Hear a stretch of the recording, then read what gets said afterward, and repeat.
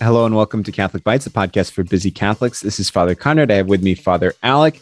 And Father Alec, today we are going to talk about the Feast of the Epiphany and more broadly the Christmas season. And the Feast of the Epiphany has this really cool, unique antiphon when you pray morning prayer, evening prayer, which mentions the fact that today on the Feast of the Epiphany, we celebrate not only the wise men coming, which is what we all know, we all know we three kings from Orient are, but also the baptism of Jesus and the wedding feast at Cana. So what is going on with that? Good question, right? And I think that it is, well, you preach about Epiphany a lot during the Christmas season. There are a lot of the readings from Christmas as a priest. You see the same gospels frequently. And so you kind of like start noticing patterns and start preaching in interesting directions as much as you can. But I think that what is going on, like a simple answer is we have sort of reduced the Epiphany to like one specific day and one specific moment, which is traditionally January 6th, the 12th day of Christmas. The three kings see Jesus, and that is Epiphany, right? That's Epiphany. And then everything else is something else, right? There's, nativity, there's the visitation, there's the baptism of the Lord, et cetera, et cetera. But Epiphany is that one thing.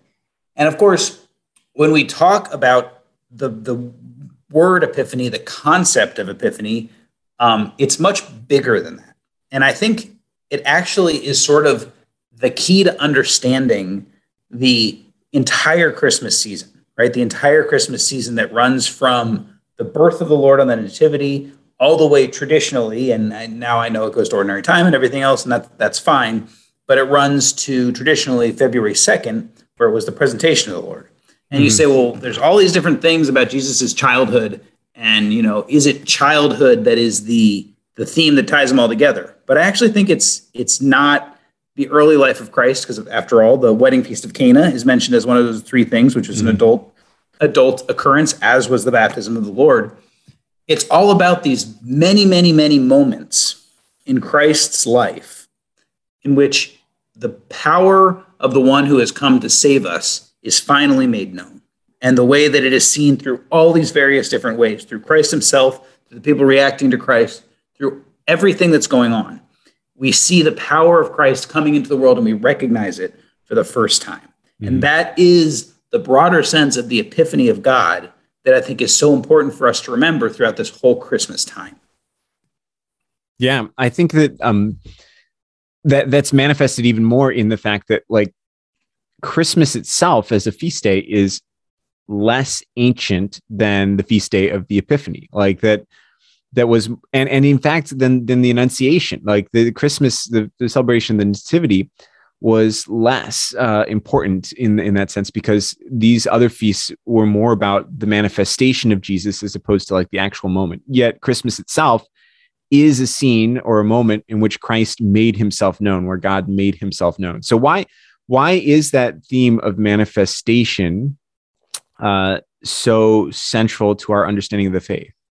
Well, we have to recognize that for centuries, for millennia prior to this, there was an expectation that the Savior of the world was coming, right? The Savior of the world was coming. The Savior of the world was coming. And this is the Old Testament, right? This is the Old Testament. This is the prophets. This is ever since original sin entered the world and dragged everybody down. This is what we've been looking forward to. And we celebrate this in a super abbreviated way in the 4 weeks of Advent, right? And really just the first two before we really change our focus and look back to the coming of Christ on Christmas morning. But we were waiting for this coming of Christ to the come. Sorry, I got lost. Can we take one quick step back?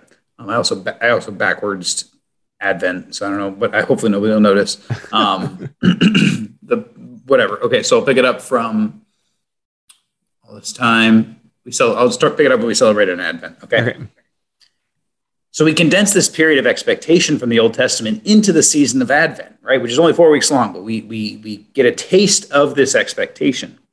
And the Christmas season is particularly joyful, right? It's particularly characterized by joy, because this is when God finally made himself known, that everything that had been anticipated for generations was finally arriving.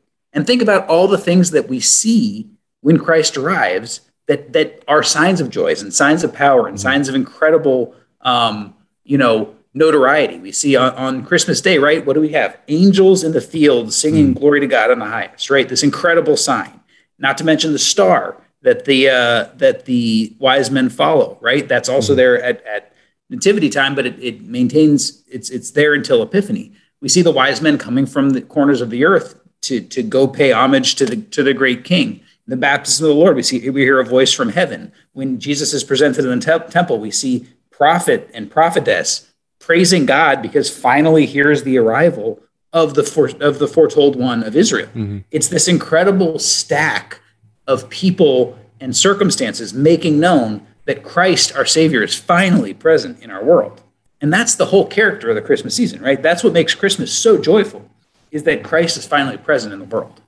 Yeah, and even to take that another step further, like the reason why we're so joyful that Christ is present in the world is that God is manifesting to us his own inner nature in Christ. That in Jesus we come to know the very heart of God himself, and Jesus is an invitation to us to deeper and lasting intimacy that we're being called to. Like that the mystery of God, when we just use our reason, is beyond us. But now in this moment, in all these little moments of epiphanies, he's making himself known to us in a real tangible way. Yeah. What a remarkable thing for the God of the universe to kind of deign to look down on us and show us more about what relationship he wants to have with us and who he is and the nature of our salvation, all of these great things. And I think that it goes a long way towards us sort of taking awe at this season. People often will say, why don't we make Christmas last all year long? By which they mean be nice to people and, visit your family, which are good things. Don't get me wrong. But if we as Christians really want to make the joy of Christmas last all year long, make Christ known in your life to everyone around you, right?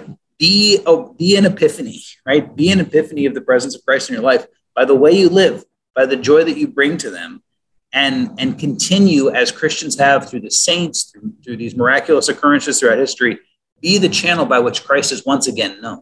Yeah. Because this is the Christmas joy, right? We're gonna cover the proper salvific act, the incredible love of Christ, all the nature of it, and Easter time and Lent and all these other seasons.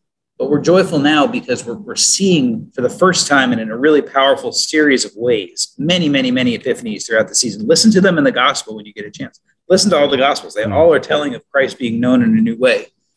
We're hearing of the love of Christ and the presence of Christ in our world for the first time. Well, good. So we're about to celebrate this weekend, at the time of this recording, the baptism of the Lord. So I think I have now just gotten my homily idea from you, Father Alex. So this podcast was an epiphany. And if you thought so, you can find other great Catholic podcasts at catholicbitespodcast.com, or you can find us on Apple Podcasts or Spotify. Thank you, and God bless you.